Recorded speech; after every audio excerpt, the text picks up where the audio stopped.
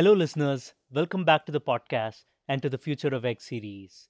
If you've been following us for some time, you'll know that Future of X goes deep into new and emerging tech territories with the aim of sharing the knowledge with all of us. In these episodes, we discuss advancements and innovations that are underway in fast evolving sectors and verticals. Today, we have with us Varun Dua, co founder and CEO of the general insurance platform ACO, and we will be discussing with him something critical to the future of life and work in India insurance.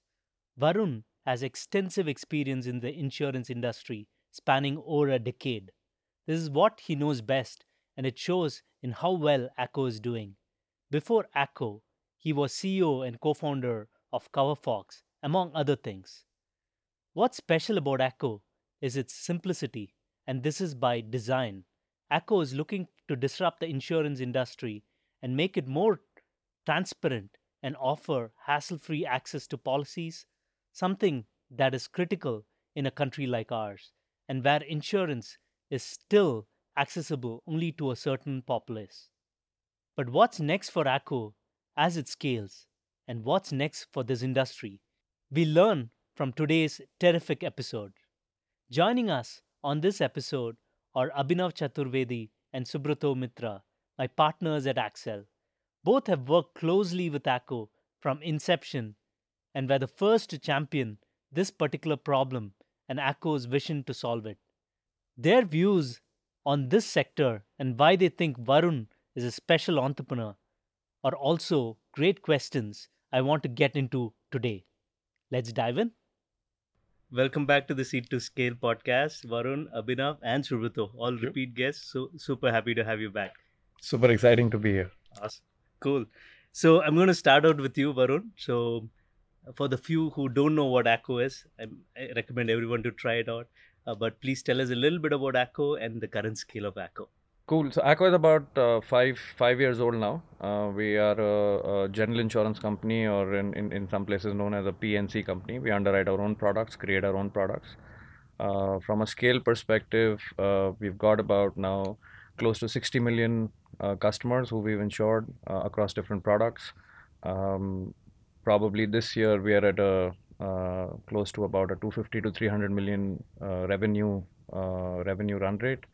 Largest business for us is auto insurance. We are a large direct to consumer, and probably the only direct to consumer auto insurance company. Apart from that, our second line of business is lots of contextual products across travel, gadgets, loans, and recently we forayed into the next big bastion, which is health insurance. So that's what we've been doing for the last 5 years. Got it. I've used multiple of the products. It's awesome. So, Varun, when we last did the podcast, 2018, you were running CoverFox and now ACO. So, walk us through what has happened in the last 4 years of the ACO journey.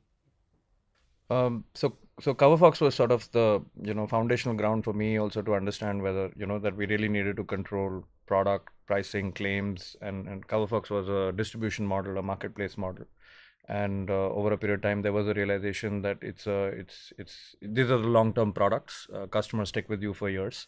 It's a trust business, and we really need to deliver far better experiences to customers, pricing to customers to be able to really deliver value. And that was the start of the underwriting journey, that we need to underwrite our own products with ACO. I think the biggest 3-4 things which have been learnings for us, or pivotal moments, or let me call it highlights over the last 3-4 years. One was our realization that we need to, given the fact that it's a trust business, people will trust an ICICI or Tata, Bajaj. We've all grown up with these names, but for a new company, for customers to come and park their money is hard. It's actually reverse of lending. Lending is easy. You'll take money from whoever gives you cheap money. Yeah. But on the insurance side, it's reverse. So I think one of the biggest learnings was that we need to start with price and convenience categories. Right? We'd love to insure customers for their health, life, auto, their phones, all of it. You can't start with complex categories, but you need to ladder up on the trust quotient. So I think price and convenience categories were auto, gadgets, travel, where the customer is okay to give you a shot, as a new brand. I think that those really went into the design principles of the business, that we will do auto, we will do some contextual products for customers where the transaction velocity is higher. I think that was one big learning. Second, within auto, I think the biggest highlight, which is our largest business today, was that really you don't think of insurance as a hyper local business. But with auto, we realized it is some sort of a localized business. It took us almost, I would say, 2 years to understand that when you want to underwrite customers, and you need to have enough geographical local knowledge, which are the theft prone pockets, where do accidents happen, when cars need to be repaired, you need supply chain efficiencies on repairing cars for cheaper, so you need density of customers in a certain geography. I think over a period of time, auto became like a local business for us, that we need to win city by city. I think that was a pivotal moment for us, really, for the business to start taking shape in the way that we desired. Third, I would highlight COVID. For a risk business, COVID is, and when you've got to pay out claims, I think biggest learning was that we always knew that we were in a risk business, but I think there was no better awakening that COVID could have. We had some insurance companies in India launch COVID products, and business was down. COVID products were selling. Auto insurance, no one was buying, and there was a huge temptation to launch products, which could shore up revenue, scale up revenue. We refrained from underwriting COVID insurance policies because our balance sheet would be exposed. It was a huge temptation at that point, and I think that was a critical moment for the team and for all of us to understand that in a balance sheet business, it's about risk-adjusted growth, not just some top line. I think that's become a motto for the company, that you always need to have risk-adjusted growth. And probably the last thing I'd like to point out is that we've really developed into a solid team. I think the company, the leadership that's come together over the last few years.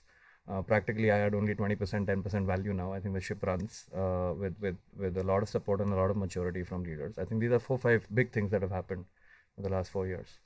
Got it. That's super helpful. So, with that context, let's come to the topic of today, the future of insurance tech. I want to bring in Abhinav and Subrata into the conversation now. So, Subrata, Abhinav, you've been on this journey right from the beginning, right? So, from CoverFox into ACO, and you've seen the insurance sector in India evolve. So, maybe talk about what are some of the things that have changed in the last how many years? Yeah. So maybe I'll start, and then Abhinav, you fill in because you're closer to the action. For me, when we went to CoverFox, I think we had already done a bunch of these e-commerce kind of companies, and on fintech, I had done Scriptbox. So I'd looked at both distribution models as well as Scriptbox. I would call it more as a brand. So I found that building a brand is significantly harder in India. So my bias was maybe towards build distribution first, with products that are relatively easy to understand and which is kind of required across the spectrum. And then as you figure out which of these sub products are really differentiated and niche, you go create brands there. So I probably was trying to put that same image into insurance. And that's why it was very intriguing when we found CoverFox, and actually Prashant and I, we were working at it initially. Abhinav got rolled in. And that's why I thought that that'll be a great place to start. Simple product, which is high potential distribution. So that's how we got into CoverFox. But specifically talking about insurance as a sector, we have seen in the last 20 years how we used to buy car insurance. Some offline agent would walk in and try to tell you what's the difference between one type of car insurance versus the other, and I would be scratching my head as to why the hell is one actually different from the other. But I guess that's why this thin layer of kind of comparison shopping equivalent came in, where you could look at multiple different products and you could quickly pick, and then the backend integration that these guys created, so you could buy that product online very quickly and simply.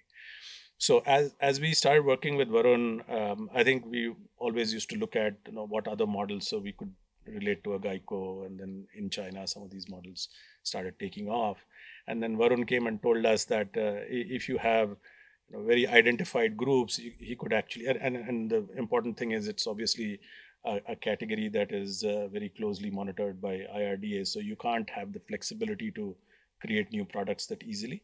So one of the things I learned from Varun early on is if you have a identified group, you could actually do very specialized kind of products for them.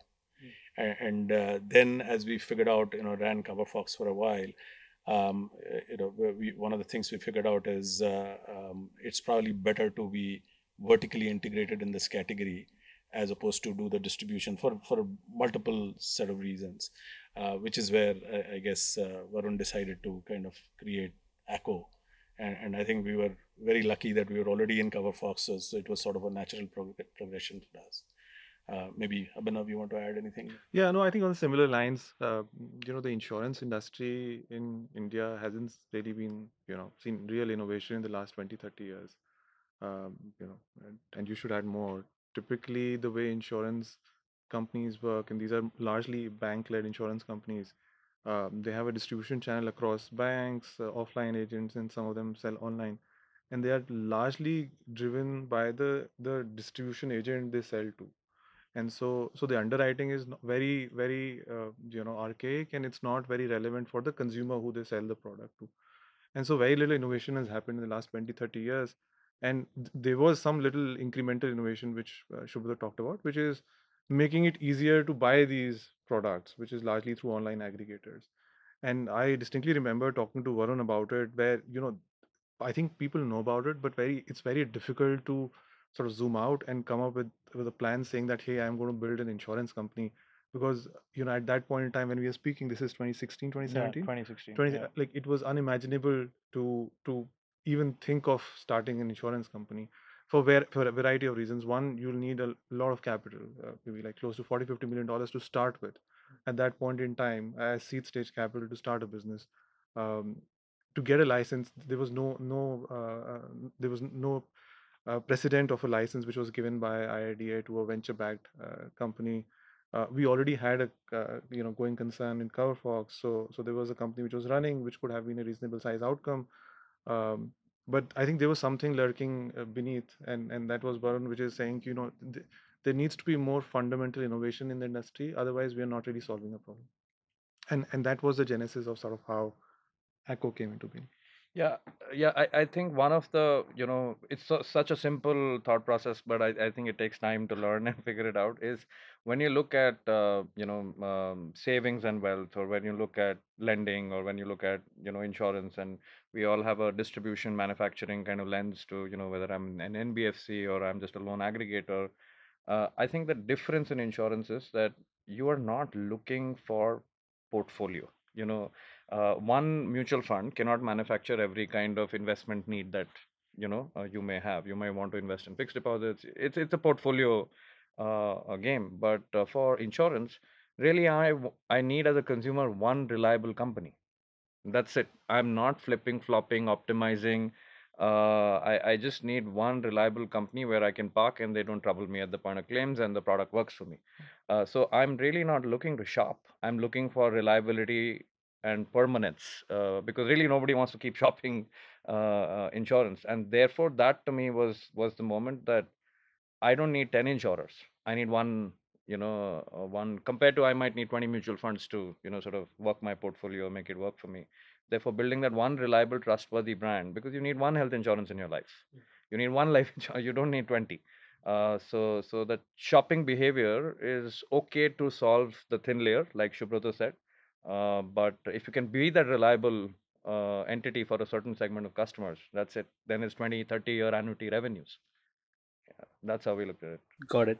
And this is a first approach, right? So that requires a change in consumer behavior. How do you see that happening? How is the speed of change, and is it changing fast enough? Um, so tech first approach really helps you sort of solve some fundamental pieces of value that you can deliver to consumers. So for example, intermediation costs or distribution costs in the offline world are very, very high.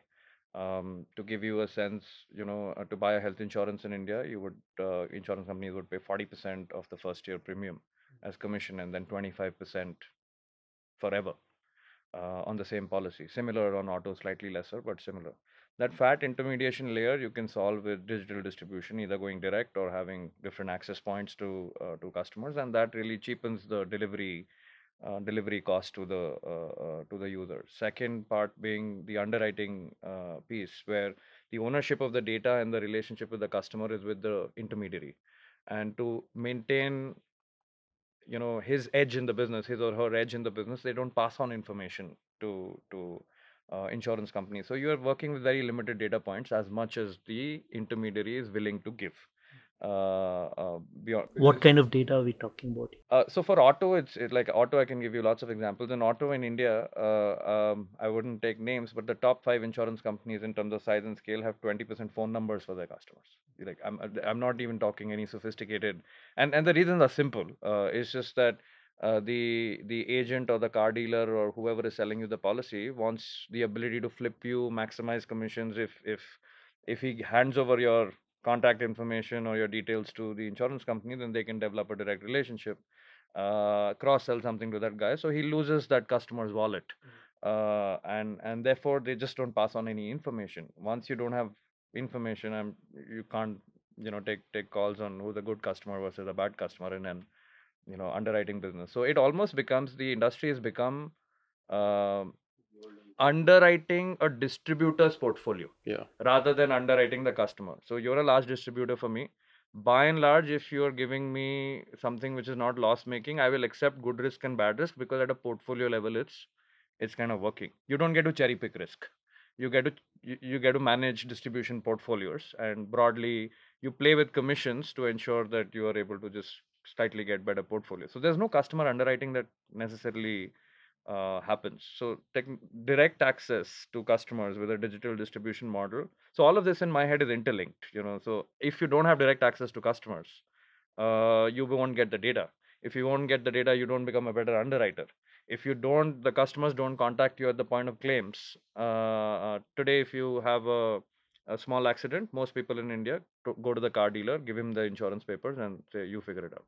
Then you have lost any chance of optimizing claims cost, because the customer is not even contacting you to fulfill the repair job. So unless you solve this through and through, you're not able to deliver value.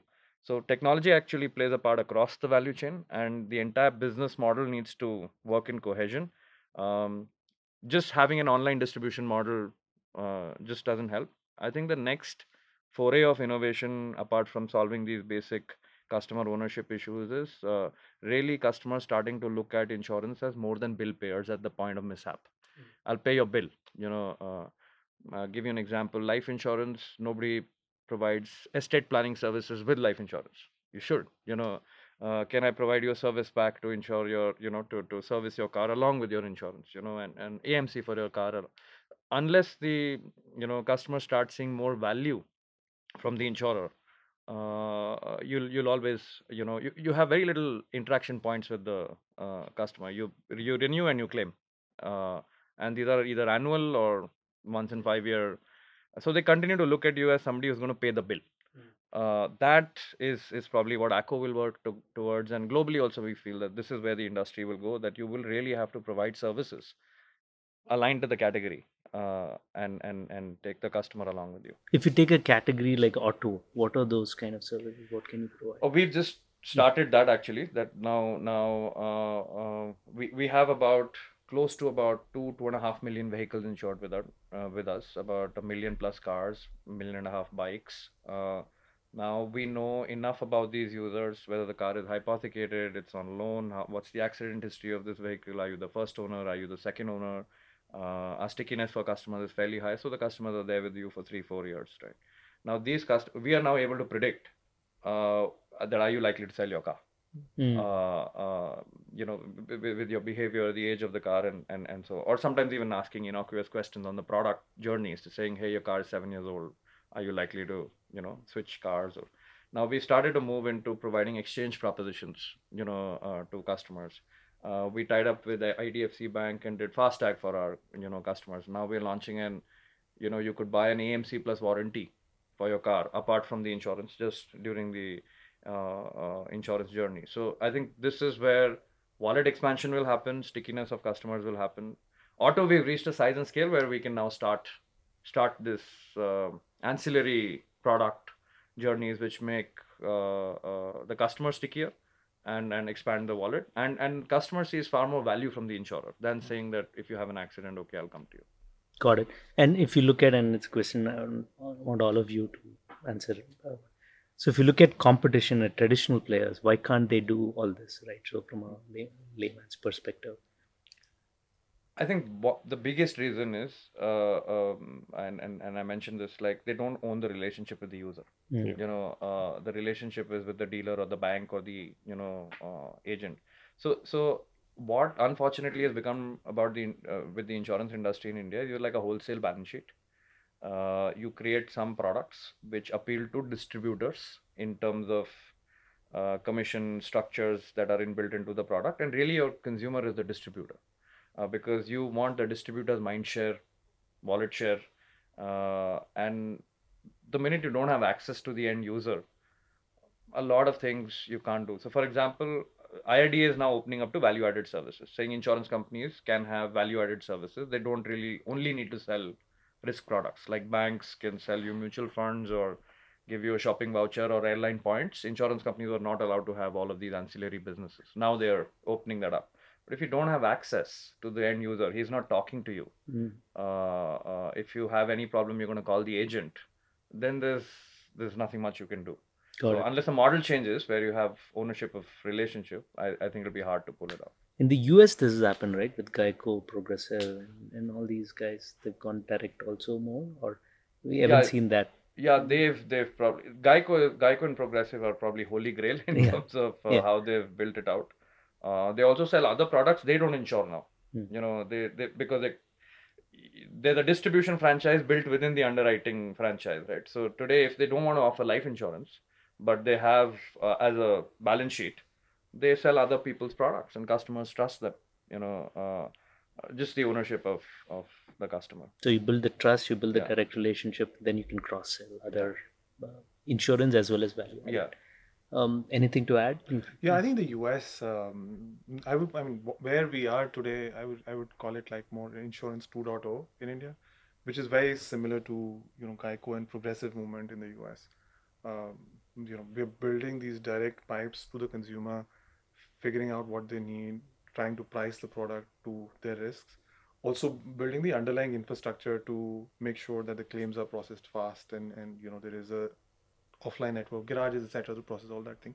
So I think it's more like that. In the U.S. markets now, like if you compare it to today, the newer players have become very very different. I mean, they have gone to a level where they're trying to figure out a way that uh, you can price the product basis driver's ability to drive the car and so on, which hasn't really worked out so far. So the 3.0 model in the US hasn't really, I mean, you can see the stock prices, etc., of a bunch of these players. That hasn't really worked out. I think India is a little far from there. And the US market is different in the sense that, uh, it's a market which is large but slow growing, very high competitive intensity. Yeah. For the new age players there, it was very, very difficult to acquire customers from the existing large incumbents. And so they spent a lot of money on CAC, and they couldn't retain these customers for a long period of time because they found a better price in Geico and so on. Uh, that's not the case in India. India is a fast growing market. The private share of the market is growing faster than the public share of the market. So if the overall insurance industry is growing at 15%, the private market is growing at 25%. And there is no real direct to consumer Yeah. player in the Indian market. What do you think?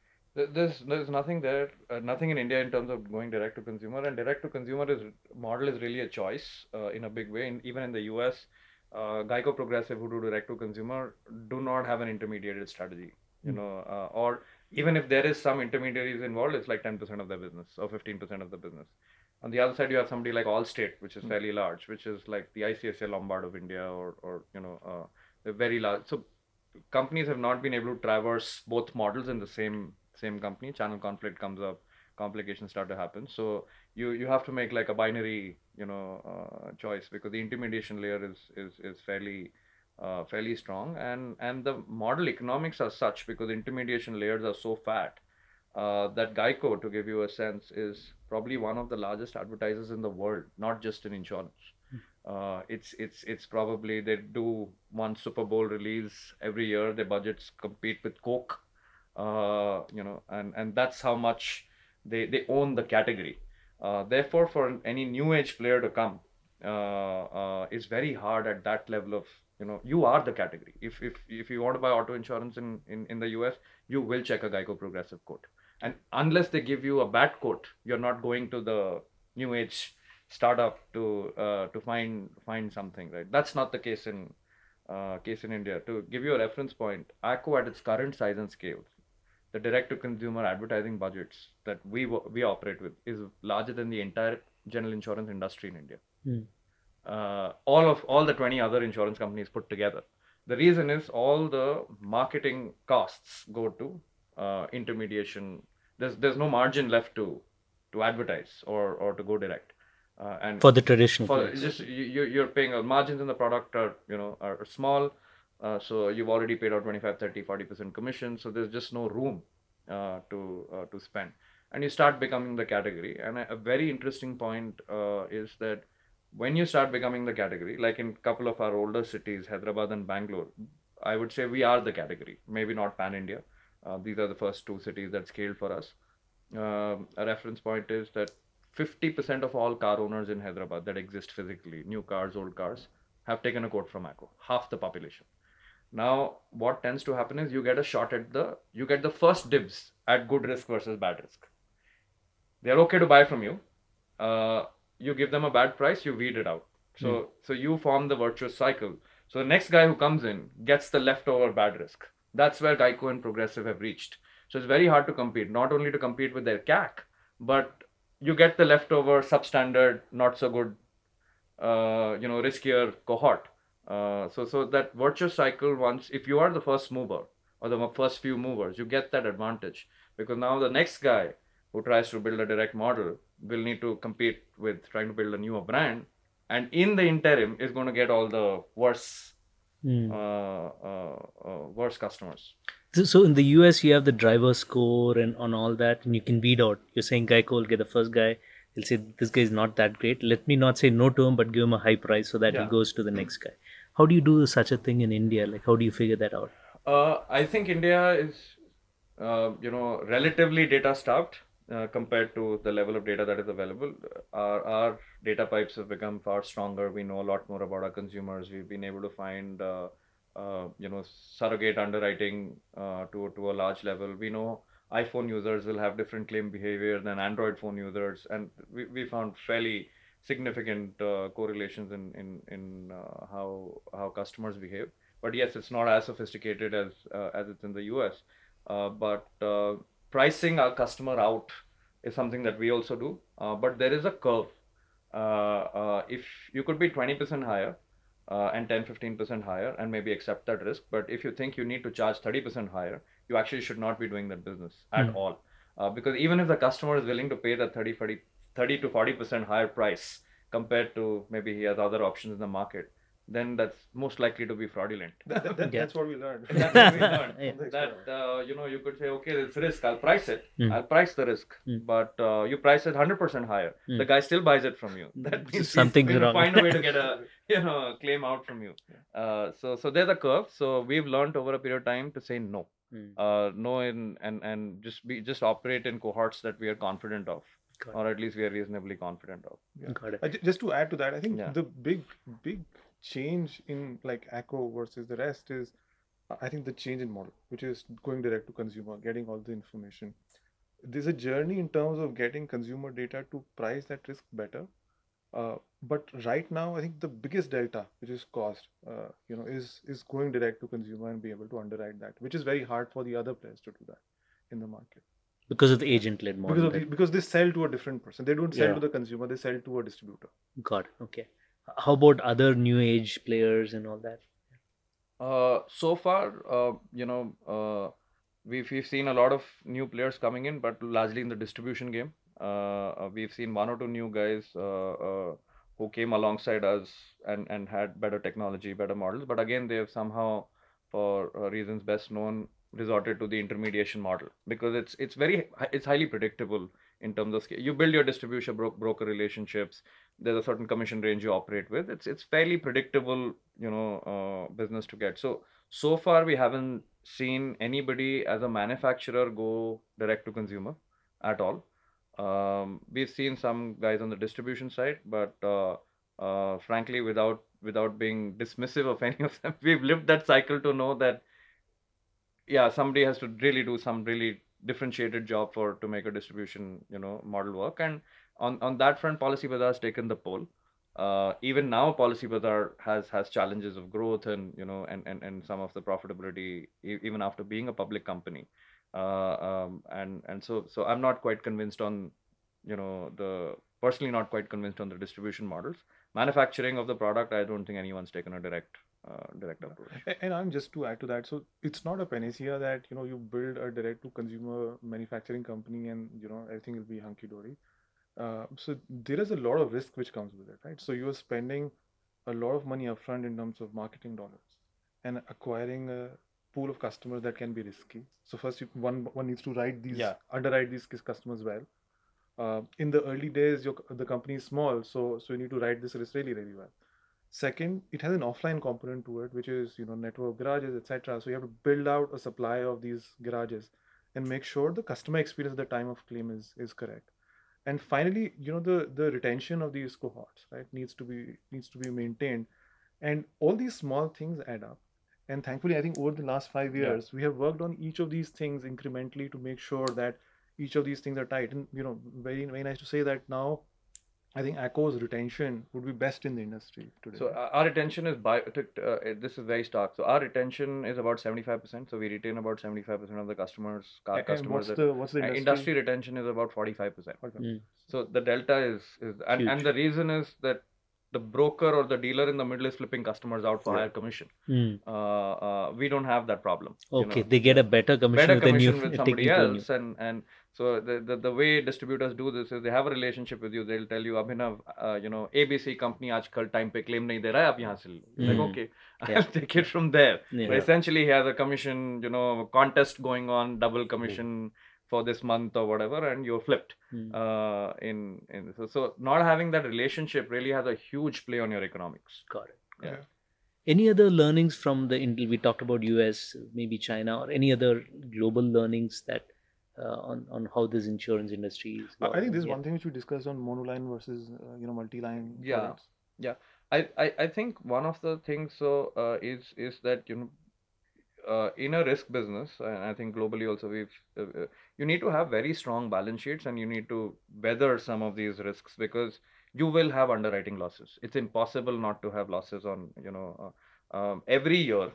One or two cities for us bleed in auto, in spite of getting the metrics right. There are heavy rains in Chennai, cause of flood. We'll pay out crores in claims in that 20 days when thousands of cars are submerged or now not working or whatever it is. You will have natural calamities. Now you can't expect to make a profit in that year, in that cohort, or make any. In fact, you'll probably wipe out 2 years worth of gains in that one natural catastrophe. COVID,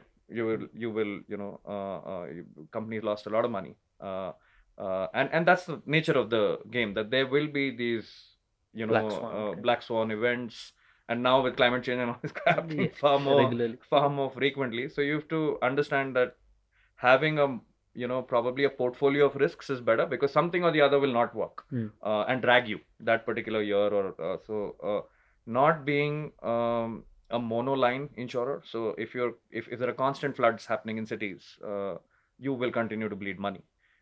If you are only an health insurer, in India we have standalone health insurance companies who do only health.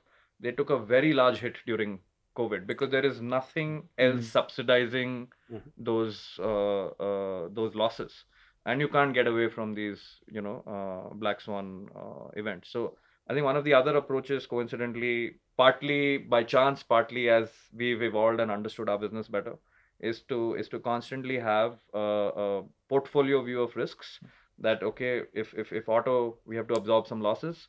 We have health. If health, we have to absorb some losses. We have gadgets and travel, and not all of it will go down at the same But same maybe point. the other thing is how does data help us figure out fraud?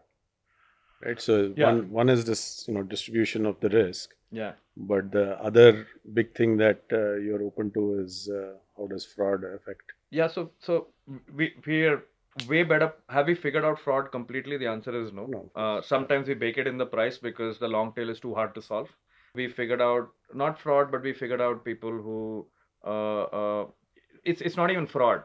In Delhi, for example, it's a highly theft prone, Ghaziabad, Faridabad, you have the border UP, Bihar, and there's lots But of. that's an opportunity actually. That's So, not. so Yeah. we've been able to now pinpoint and cluster Yes. even a place like Ghaziabad into safe pockets and not safe pockets. So the customer might be great, Mm. and everything checks out, safe driver, all of it. But unfortunately, he lives in one of those Faridabad row houses where parking is outside. It's huge risk because then the car gets stolen. So I think just getting sharper and sharper with data. I think it's getting better for us, and that's a really long-term advantage because you can't build this overnight. It'll come with years and years of learning. Got it. So two aspects I want to touch upon quickly. One is it's a highly regulated industry, so any learnings from that or any changes needed on that? That's one. And the second we'll come to in a bit is on the capital intensity. We touched upon it.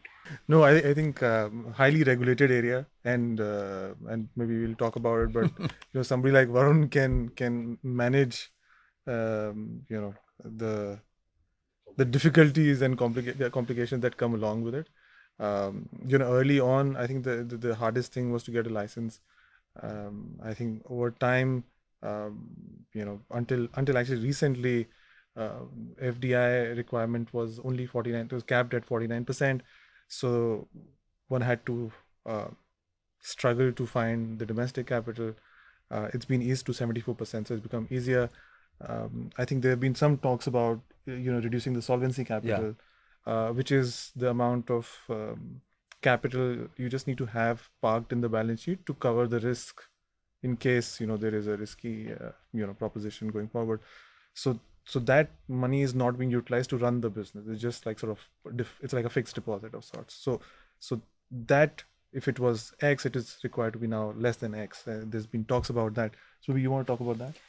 Yeah, so I think I think for any regulated business, or at least in our world, what we've is having tremendous patience to continue to work with the regulator, because sometimes they have a very different worldview. Right, wrong, nobody to judge, because when they look at the problem, and we've had very frank conversations with the regulator that, hey, this is common sense, please allow this, or this is good for the customer, or blah blah blah. But they're always thinking of that last slightly uneducated customer who may get impacted and how this could get misused, because that's their job. So you even on capital structures or anything, they're always thinking of what could go down versus what could go right. So it's been a very patient journey to continue to educate, to continue to work with them, to continue to build your reputation with them, so that when they take you more and more, your suggestions or your thought process more and more seriously. I think one thing as ACO we are proud of, and we've done well, is we've maintained very, very high governance bars, and ensured that with the regulator we've never come across as trigger happy or reckless in any way. That now over 5-6 years has given us a seat at the table where we're looked at as the innovator, a responsible innovator, not just a new age kid on the block who wants to Competitive advantage. yeah. So I think that takes time. That takes tremendous amount of patience. That takes a leadership who's capable of, apart from just me building a team which can represent at the regulator's office. I think this has been good for us. Good in some sense, like Subrata said, it's a huge moat. Today we're looking at life insurance or expansion. We have a reasonable sort of welcoming regulator, given our history. So I think that's been pretty critical. And the what Abhinav was saying, the regime is easing out. They want more penetration to happen. They want more growth to happen. So they're reducing capital adequacy ratios, which will make us more, which will require us lesser capital. Okay, now to you, Abhinav and Shubhrata, maybe we'll start with you. Can you share one aspect of Varun's journey, from building a business that new founders, the next gen of founders can learn from? It's actually built into his business, his ability to take risk. Okay. So, but you look at it between when we started, which is probably 10 years ago, and now, we have actually had to kind of reconfigure the business in all kinds of different ways. Cow Fox to Cover Acco. Fox to Acco, and within Acco, the different streams that have now come up. So it's always been a constant kind of learning, and it's probably true for any company that creates an enduring business in India. You have to have this staying power and grit, and all of that is completely personified in Varun. But I think also importantly, more importantly, one of the things that he kind of does very well is to kind of not get carried away by either highs or lows. So to be level-headed and be able to deal with issues, especially in a regulated sector, and given the number of investors that he has on his cap table, so it actually required a lot of very fine management of a lot of different aspects of company building. So I think he's done it phenomenally well, and will continue to do so over the next coming years. Okay, awesome. Abhinav, Yeah, no, I think so. For last 8 years now, Yeah, 2014 onwards. So 2014. it's been 8 years, and so my son is 9 years old. So almost. that's how you keep Yeah, track. yeah. Because, the first time I spoke to Varun, I had Ane in my lap, and while speaking. Yeah, I think if there's one thing which stands out for Varun is just ability to make things happen when it looked almost impossible for anybody else. And I can recount maybe like 2-3 crucible moments in the journey of. Let's talk about Acco for now. Sure. When we were applying for this license, it was, I mentioned this earlier as well. It was very hard to believe that somebody could actually be able to raise this kind of capital as a seed stage money, and this wasn't very common in those days in India.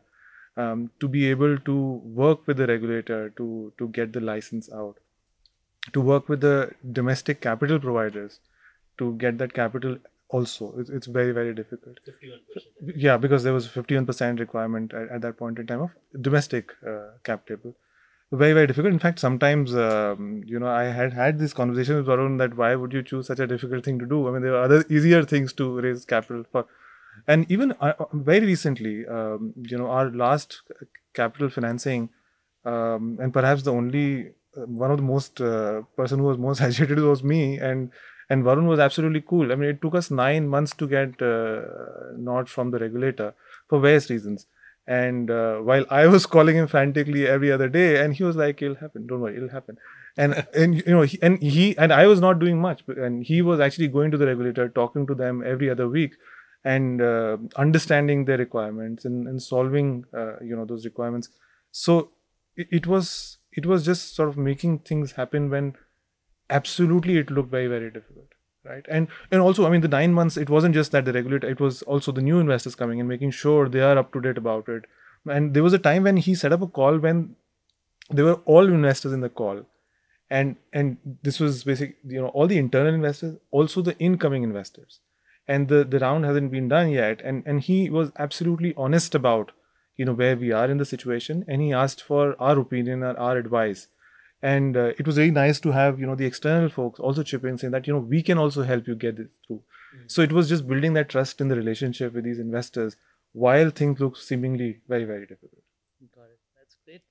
Yeah, it's always better to sleep So- well. some of the lines again. So not just my problem. Make Everyone's it problem. That's Yeah. good, man. That's awesome. Maybe the last question to you is, where do you see Acco going? You talked a lot about auto, but we haven't touched upon your other businesses and also the future plans. Maybe whatever you want to talk about.